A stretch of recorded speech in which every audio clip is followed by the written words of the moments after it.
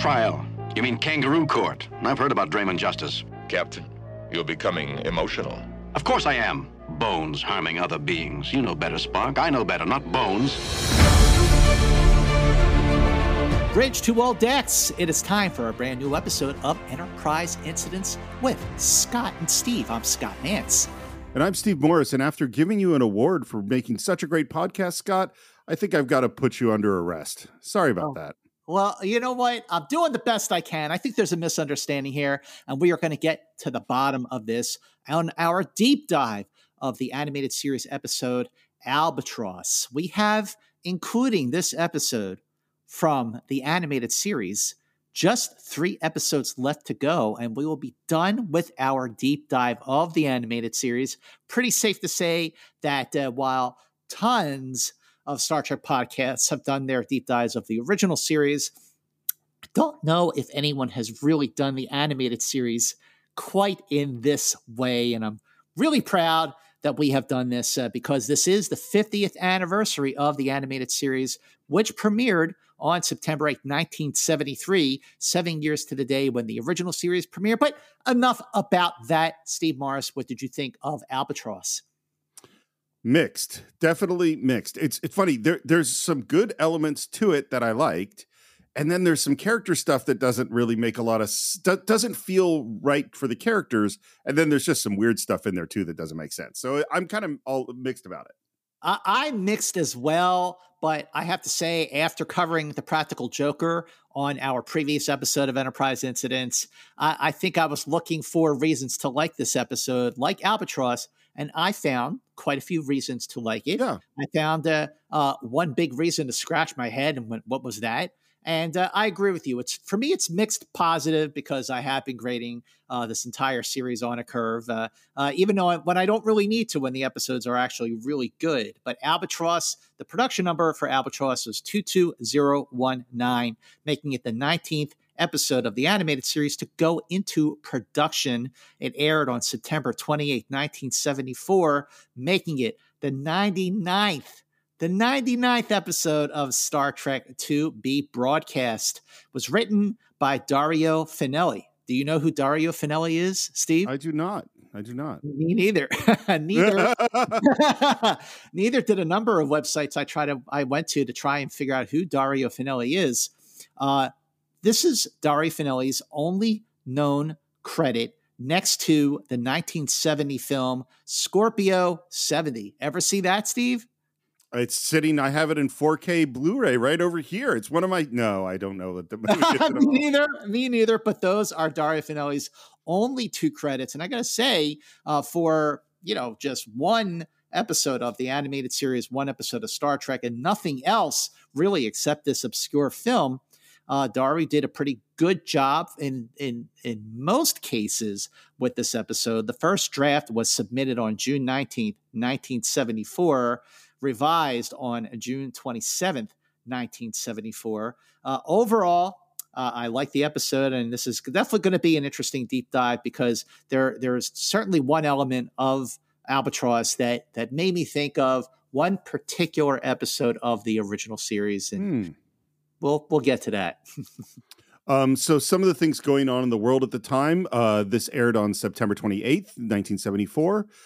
Scott, you are a well-known and well-respected expert on release dates for the Beatles. Now, this is not a Beatles release date, but on September 23rd, a Beatle did release a hit single. Do you know what it was?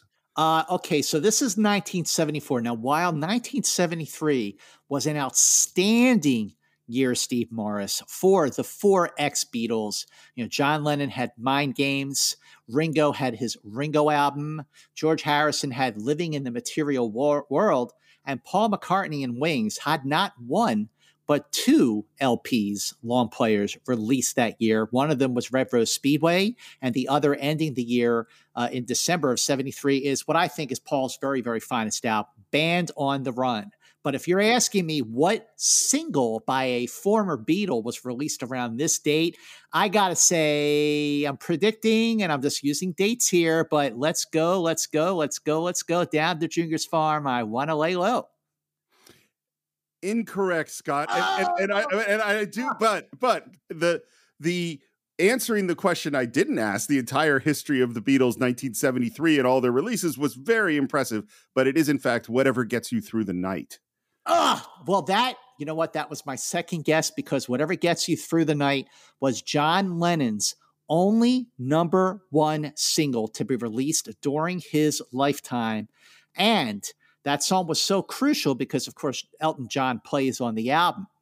And Elton John made a bet with John Lennon and said, if this song goes to number one, you have to join me on stage at a live concert. The song did, in fact, go to number one. And John Lennon joined Elton John at one of his concerts where they performed Lucy in the Sky with Diamonds, which both the Beatles and Elton John recorded.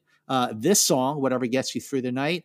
And I saw her standing there, which John Lennon introduced as being written by a, quote, old fiance of mine named Paul. So, and again, you did not actually answer the question correctly, but man, talk about a wealth of information. You have fully redeemed yourself. Well done. There's two things, Steve. It's life comes down to two things for me: Star Trek and the Beatles, and that's it. You got a few other ones. You got a strong list in there. Thank you. On September 25th, it's the first time scientists officially reported that freon gas from aerosol sprays was destroying the ozone layer. And I just want to point out that it's 13 years later that we passed the Montreal Protocol, which outlaws this worldwide, and we solved the problem and it worked. And it just is a sign of actually we can listen to science and we can take action and we can save our planet. Just wanted to point that out. Very good pointing that out. Yes, it is possible when we all put our heads together. On the 28th, Nolan Ryan pitched his third no-hitter, which is impressive. And I looked up, because of the news sources I'm looking at, was the number one song on September 28th. And I saw the name and I saw the singer and I went, I don't know what this is. And then I went and I listened to it, and I'm listening to it just assuming like, oh, I probably just don't recognize the title, or I don't recognize the artist name, but I'm sure I'll hear it's a number one song from when I was alive. I'm sure I'll start listen to it. Still don't know what it is. Would you like me to tell you the number one song on September 28th, 1974? Please do, because obviously I will not guess it right. It is Rock Me Gently by Andy Kim. Never heard of Andy Kim. Never heard of Rock Me Gently. No, I mean, it was just so strange that it's like, no, I literally have never heard of this at all. But it's like not on like Yacht Rock on Sirius XM. Or even just like, here's a one-hit wonder. There's lists of those songs that you hear, and which obviously this must be, but yeah, I don't know what it was. No, I never heard of it. Shall we jump into the Albatross? Let's do it. Would you like to tell us about the star date? Yes, star date 5275.6. So we are back to my theory, placing this during the fifth year of the voyage of the Starship Enterprise, because the first number is 5, which means that if you place Albatross, if you slot it in to the adventures of the original series, that puts Albatross in between the Empath and the Mark of Gideon. It's interesting that we go from something where there's torture and violence and McCoy is going to sacrifice his life, to something where they're trying to introduce a disease, a plague, if you will, to a society. And this is what happened right in between. And now, after McCoy sacrificed his life, certainly to save Spock, Right. at the end of the Empath, now you have Kirk and Spock doing everything to try to save him. Yep, it makes perfect sense. I think this theory works. And again, we find out that we've just completed our mission, and what we hear is, We of Dramia wish to thank you and the others of your Federation for your invaluable assistance, Captain Kirk. We hope through our medical assistance programs to develop and strengthen relations with star systems such as yours, Supreme Prefect. so we just did some kind of medical thing. Is that correct? That's what just happened? That's what just happened. First of all, there's two things that first hit me when this episode started. One is that we are seeing the Enterprise at the end of a mission. Like they had this whole adventure. They had this whole thing where they used medical supplies in the remote Dramian star system, which is the furthest star system out that they've been to, and kind of like what they did in Let That Be Your Last Battlefield, where they had to decontaminate a planet. But in this case, it was something very, very similar. So thinking of a couple of things there. And we're saying goodbye, and we're about to beam up. And then right at the last minute, they say, I have here a warrant for the arrest and trial of one of your party, Captain. Warrant? Who? Hands him the warrant. Kirk reads it and says, You are hereby directed to surrender for trial by the people of Dramia, Dr. Leonard McCoy, Medical Officer, USS Enterprise. Well, that's a shock. Well, it's particularly a shock because, like, it just, and it's not a big point, but it's like, wait. The Enterprise came down, did something medical, obviously supervised by Dr. McCoy, being that he's the chief medical officer. And this is a guy who killed hundreds of people for his bad medical practice, and you let them do it and then only go to arrest him after? It seems like Excellent a very point. strange plan. That is definitely a strange plan, and one that I definitely initially went, wait, he just saved these people. Now they didn't have a problem with him saving them, but now they do, and they're going to arrest him now. I agree. That's a bit of a plot point that doesn't make a whole lot of sense. Well, and to take it a little bit further, they argue a bit, and the prefect or whatever says, hey, look, it's all the warrant's all in order, and we already cleared this with your Federation. So they called up the Federation to tell them they were going to arrest McCoy. The Federation didn't tell Kirk. You're right. It just doesn't make a lot of sense. But what I actually thought, the biggest thought I had was, hey, this actually felt like a classic Star Trek teaser.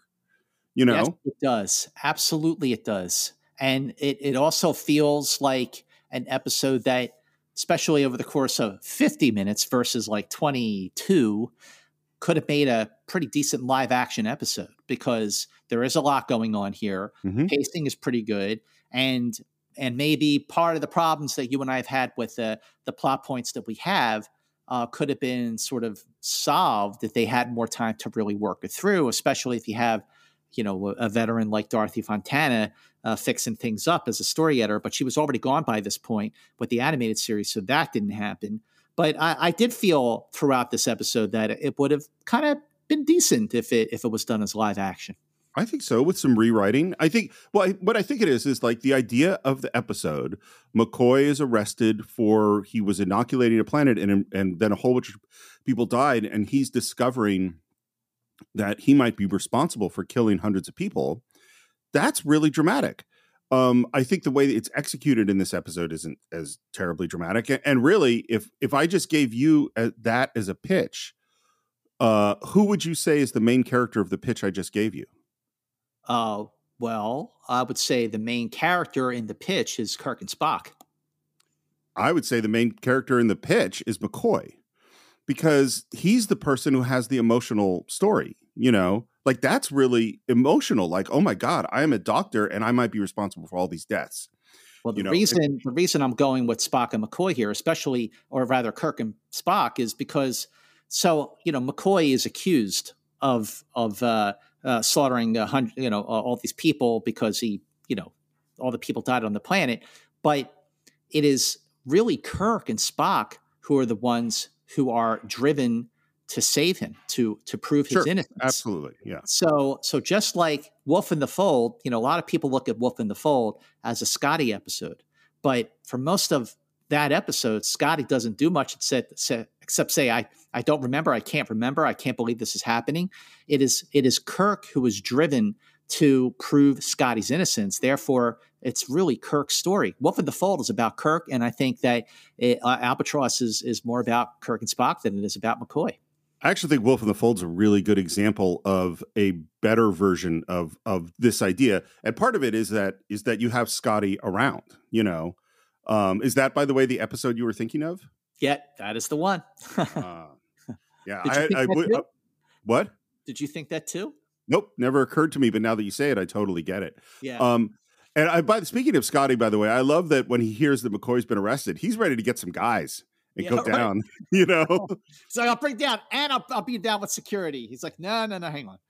So what we find out is that 19 years ago, he was on Dromia 2, giving some inoculations, and then this plague hit right after he left that kind of wiped out everyone on this planet.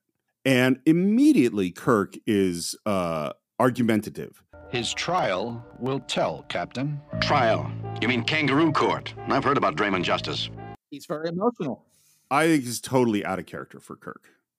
And you know what? Wolf in the Fold is a perfectly good example of him knowing Scotty's innocent, wanting to free him, but also having to follow the rules of the local customs and being polite with the guy who is accusing him. You know, well, for the most part, absolutely yes. He has a conversation with Spock when Spock is on the Enterprise, and he says, "I don't like it any more than you do, but as long as we're here, we have to go along with the customs." But in the very beginning, when all this story is developing and unfolding with Scotty, you see that Kirk does lose his patience and becomes very emotional when he's telling. He's saying, "Well, just get on with the man. Don't just stand there." And the prefect says, "You're behaving someone who will do anything to save his crewmen. Would you do that for Argelius?" So he does get a little emotional in Wolf in the Fold, but he has to put himself back in check. So the fact that he's emotional here as well is another reason why I thought of Wolf in the Fold. Sure, it makes sense. And I like McCoy's response. He's because Kirk goes, "Bones harming other beings. You know better, Spock. I know better, not Bones." I wish I could be as sure, Jim. I just don't know. Is it possible that I really did? He doesn't know, right? And neither does Scotty. I can't remember. Yeah, no. And the thing is, I think Bones is right. It's like he's a scientist. A thing happened. It's possible he made a mistake. It's possible he didn't understand something about their physiology. And I like the scientist part of McCoy going, no, we have to find out if it's possible this is true, The termination of your inoculation program and the subsequent outbreak of plague could have been coincidence, Doctor. Or a tragic mistake on my part. I do like, again, we have another cool design of a prison that there's sort of a cone that he's in that lights up and turns off. Similar to, what's the episode where it's Uhura, Sulu, and Spock, and they're in the jailer cone or whatever. It's similar to that. Oh, yeah, sure. Yep. Wait, what episode was that? Hang on a minute. Yeah, now both of us can't remember the episode. This right here, by the way, is the perfect sign of the difference between the animated series and the original series. There's no episode of the original series that you and I can't name. Totally. So we decide, hey, we gotta investigate this on our own, which totally makes sense. I like that Spock, his investigation method brings up a big screen that says plague on Dromia 2. Plague, Dromia 2, of unknown origin, characterized by pigmentation changes in skin of victim, debilitation, death. But Vulcans are known to have a natural immunity, and I'm like, if it's a totally unknown disease, how do you know that Vulcans have an immunity? There's so many things that just don't make sense in this episode. And Spock says that, Vulcans have an immunity, and you just know that is going to matter in just a few minutes. I mean, you could just have Spock not get sick and then go, oh, I guess Vulcans have an immunity. You don't have to say it in advance in this case. And then there's just, again, these are just little nitpicks that bug me where he's telling him this, and Kirk says, "Go on, Mr. Spock." And then we cut away. And it's like, why have a character say, "Go on," when the guy said, away? It just doesn't, it's just dumb. Back on Dromia, they know that the Enterprise is going to head off to investigate. So they send a patrol ship to follow him. They send a patrol ship with just one Dromian on it. Yeah. You've got the Enterprise, which has 428 people, and you're going to send a patrol ship with just one Dromian on it. Okay. Which they detect. And then again, these are just things that don't make a lot of sense. Uhura says, do you want to make contact? Chris says yes, and then says, belay that. What if he attacks, sir? Why should he? We haven't contacted him, so we must not have detected him. He'd have to explain an attack. So the logic, if I understand it correctly, is because we didn't call him when we saw him, he will assume that we didn't see him, and then he will have no reason to attack us. I was like, why would he attack you in the first place? I like that Kirk is being thorough and resourceful and try to outsmart the Dramian ship, but there's nothing subtle about it. Oh, what's this? It's not even that the hangar doors were left open. We're gonna open them to just let this scout ship in. There's nothing subtle about it, and even the dumbest Dramian would be like, they're on to me, I mean, on to what? Like, I mean, it just all so bizarre. And then he gets on the ship and he pulls his weapon like he's going to attack him. And they go, first of all, you can't take us on. There's like 400 guys here. We have that. Right. That's going to stop you. And then they're going to, and he goes, oh, well, I want you to report this to the Federation. They go, we can't. We're out of range, which we set up. And then they say, well, you're a stowaway. And he goes, I've been tricked. And I'm like, I don't really understand anything that just happened. I know. I don't get it either. This was a very, very weak and obvious plot point that just jumps right at you and you just go, wait a minute. Come on. It's so contrived and doesn't work. I guess the idea is that for some reason in the Dramian rules and culture that Kirk is not allowed to do any investigation on his own. Is that sort of the deal? And that's what they're resisting against? I guess so. I mean, that makes sense to me. Yeah. And so they're trying to create all this tension around a thing that I don't think it's like Kirk said, again, to use Wolf in the Fold. In Wolf in the Fold, they give plenty of room for Kirk to come up with a defense and to investigate. You know, you could have been doing the same here. Like, hey, look, we understand your customs. We understand that you have reasons to arrest McCoy. Can we do some investigation on their own? And they go, all right, we'll let you do it, but you have to take Demos with you. You know? There you go. Sure. That and then we're in the same place without all this weird stuff. Right. Okay. But that is in fact the end of Act 1. It ends Act 1 with a little bit of a whimper. And we're back in Act 2, getting to the Dramia 2, and we go through this Aurora, which has all these colors. Radiation level, Mr. Sulu? Intense, Captain. Decidedly non-lethal, however. And Kirk goes, good, so it's safe to beam down to Dramia 2. Let's go.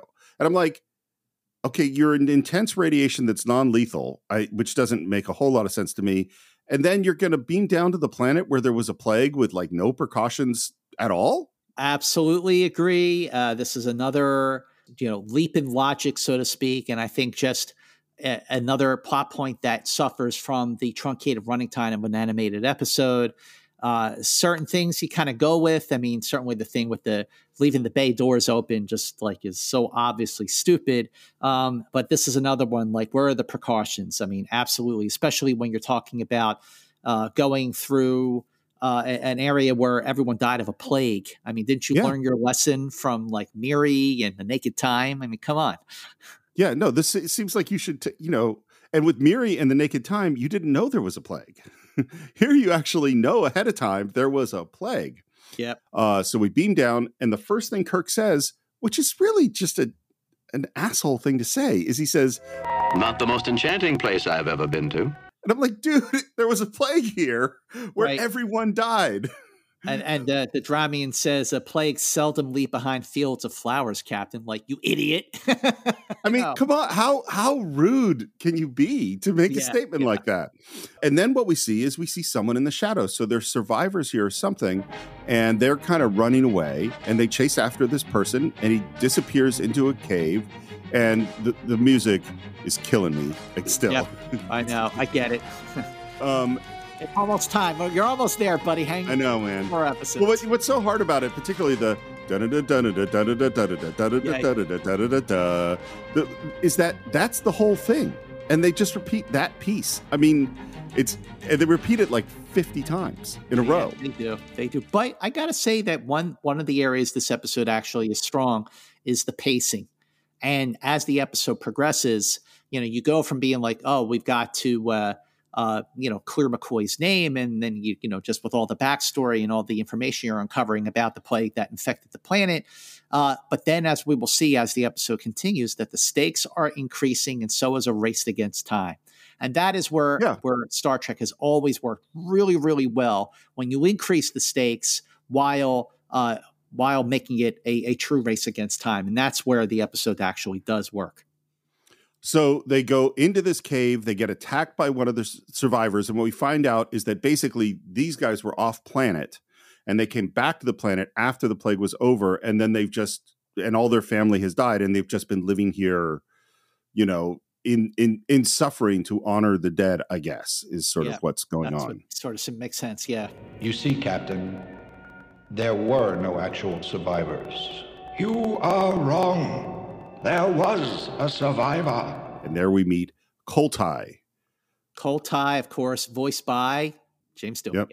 Yep. Yeah. And then they ask him about McCoy, and he says, "Oh, the Earth Doctor, he saved my life. He treated me for saurian virus. A man who saves does not also kill, Commander." So what's hard is, like, there's no evidence of why they think McCoy is responsible for the plague. And this isn't particularly good evidence that he's not responsible for the plague. You know what I mean? Right. Yeah. So, but actually that's good for the story in terms of he's not, 100% exonerated yet. They still have to figure out, how to clear him. And McCoy himself is even like, I don't know, that's why he's like, he's fine with being tried.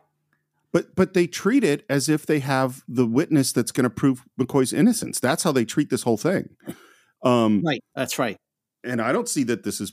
Nobody said that McCoy isn't a doctor who saved people's lives. He is.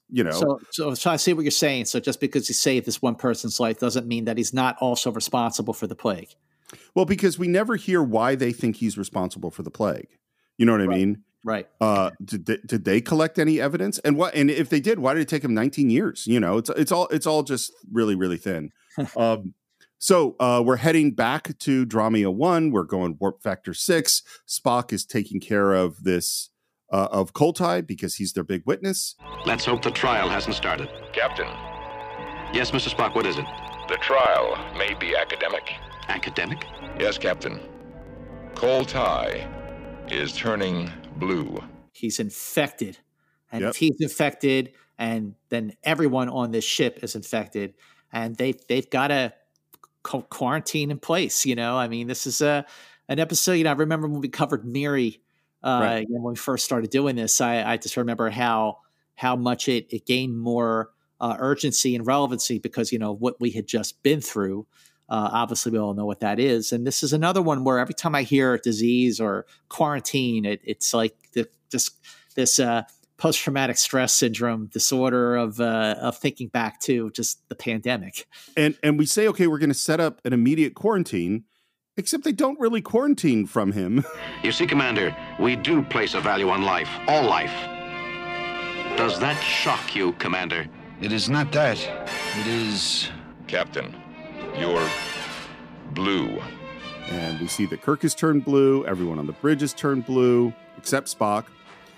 Deimos has turned blue, and he goes down, and Kirk is collapsing, and with his last bit of energy says, Mr. Spock, take command. Yeah, so I think that's a pretty vital end of an act, Totally. that everyone on the Enterprise is infected. Spock is the only one take command. Kirk's last command before he faints is take command. I think this is where the episode works. and it's Act 3. Sulu is still at the helm and very groggily, explains that we're going to basically, if all of them die, they're going to blow up the ship to protect people from the disease. General Order 6. The ship will self-destruct in 24 hours if everyone dies. I think this is the first time we're hearing General Order 6. We've heard General Order, 24 or 21, whatever it was in A Taste of Armageddon. And then Talos 4, stay away from Talos 4. But this is a new one.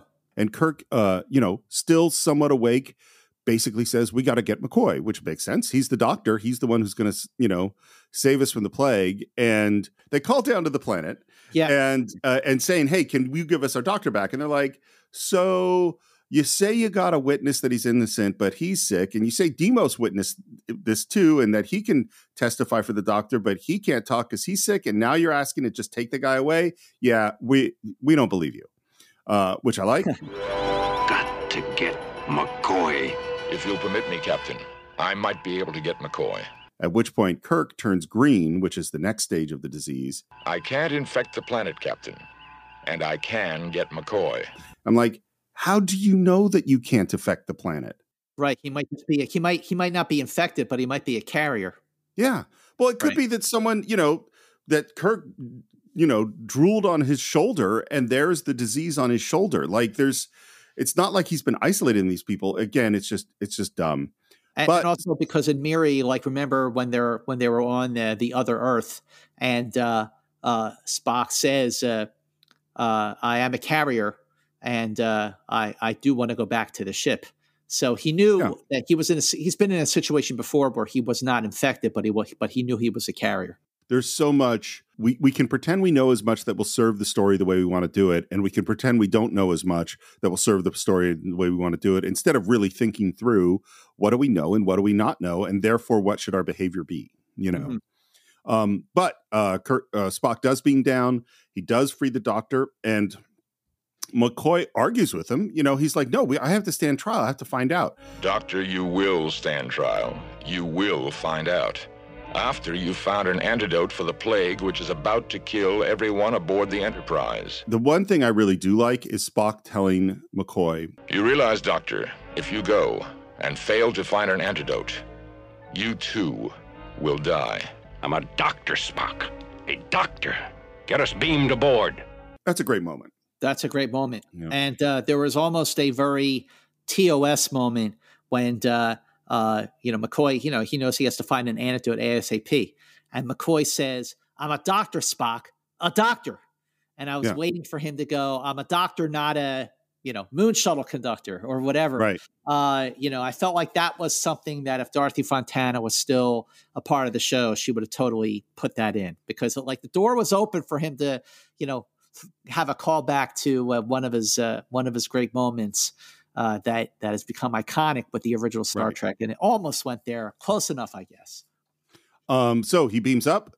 There is no information in the computer system that recognizes this disease, and McCoy's having trouble with his equipment.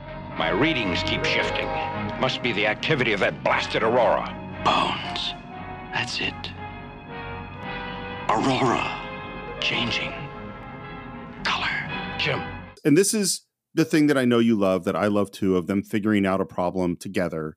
They are definitely doing that. I don't think any of this makes sense, but they are doing it. Because he tells Spock, feed in the data without meeting the color change symptoms.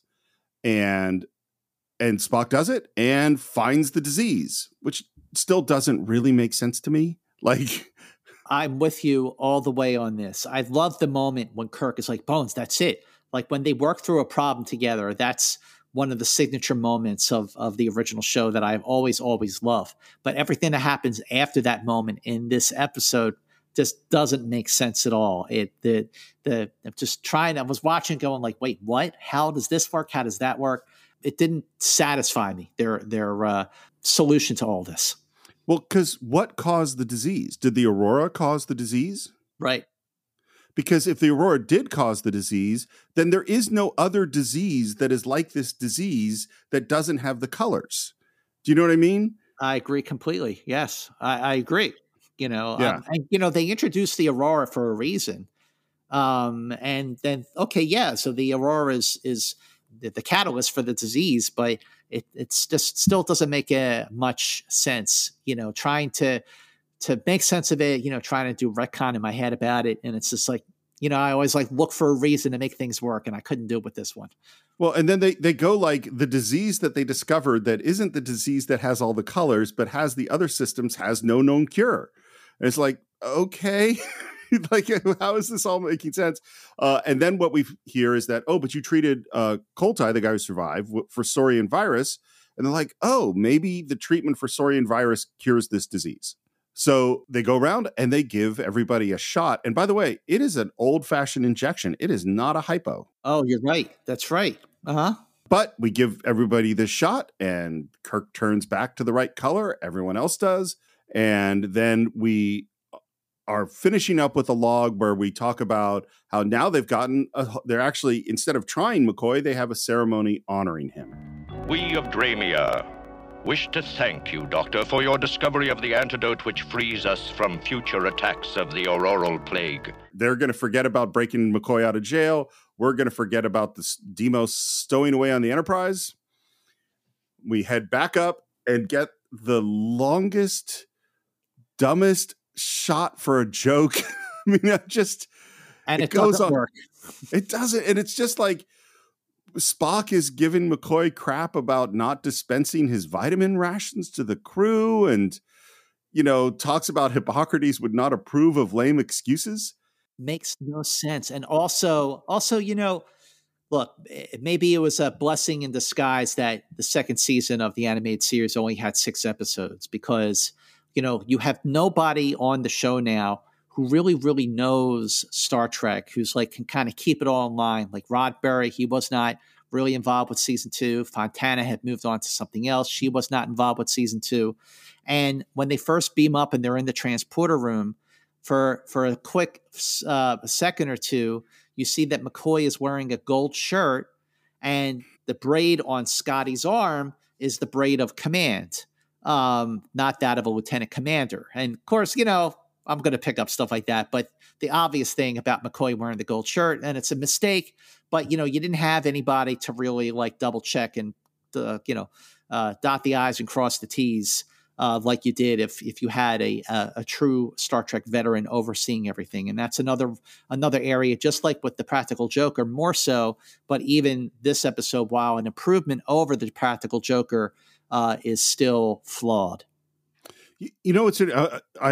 It's always been interesting to me how people view things through their own area of expertise, and obviously I'm really a story guy. Like that's really like character and story and plot points. That's kind of how my brain works. I'm not necessarily a cinematography guy. I'm not, I was on the set of the first movie that I wrote.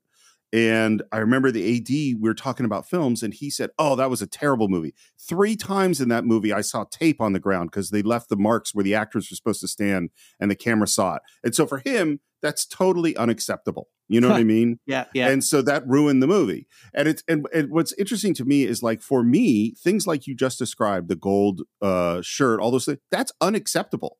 You know what I mean? Someone needs to catch that. It has nothing to do with story. You could have a great story and have an error like that, but that error it just shouldn't happen.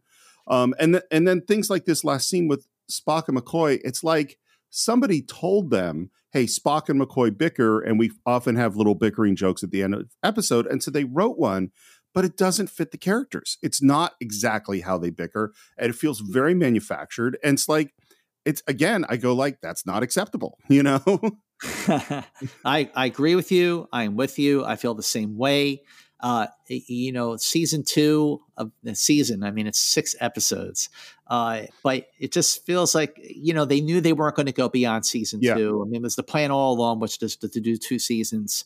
And, they were just kind of finishing it out, and Filmation was busy with a great number of other projects. Star Trek was one of the cogs in a very, very big wheel. Yeah. And it wasn't until later that the show would be appreciated because there were so many other elements that it actually did feel like Star Trek and work. But as of this moment, as of now, it's like, okay, we got a couple to go. Let's finish this baby out and move on. After they have this bickering moment, Kirk laughs and he reaches up his hand to his face, and the animation is so terrible. It looks like his arm is disconnected, and which I'm sure is what is really happening. It's just someone, there's 2 different layers, and someone's just slid in the hand frame by frame, and they're doing a terrible job. It almost is disturbing how weird the hand looks coming up to his face at that moment. I agree. And, so much of the animation, I just chalked it up to, well, it's Filmation. That's what Filmation was. But, and other people have definitely criticized the animation of the original series as not being very good. But at that moment in particular, I go, yeah, that doesn't look good at all. So I agree with that. This guy who I know I mentioned before, Mike Hoover, who I did the shark documentaries with and some other stuff with, he had an expression which he called coyote, which is, the coyote that would chew its own leg off to get out of the trap. Yep. He says there's a certain point in every production where you're starting to go coyote, where you're just like, I just got to get out of this show, and it's like senioritis, whatever it is like, I am so sick of doing this thing. Let's just get it done and move on. And of course, what what Hoover said is that you have to fight that, because that's where you're really going to mess up the show. That's when your, final moments is when you have to be your best, not your worst. But yeah, I think you could really see that they have gone, in Hoover's words, coyote at this point. Yeah, exactly. But having said that, I do think that Albatross works better than its predecessor. It's a little bit of a return to form for animated series, that form being, we got a couple more to go. But, there are moments when I felt like this would have made a great live action episode. There are moments where I was reminded of, particularly of like Wolf in the Fold. But then again, there are just very, very weak plot points that absolutely make no sense. But I got to say that even for an animated show that's airing on Saturday mornings, to deal with like, a virus and, people dying, I mean, that's pretty heavy stuff for a Saturday morning cartoon. So once again, I feel like while The Practical Joker did speak down to its audience, Albatross was an episode where the audience had to kind of rise to its level, whatever that level is, but it's definitely a few bars above Practical Joker. So that is what we think of the Albatross. Oh, wait, I have one more. Why is this called the Albatross? That's a great question. I don't know. I mean, it's a big bird that flies around near the, down at near Antarctica. And, there's the expression an albatross around someone's neck, which is, maybe that's what they're saying. Like this is an albatross around McCoy's neck. I don't understand why it's called the Albatross. That's a really good point.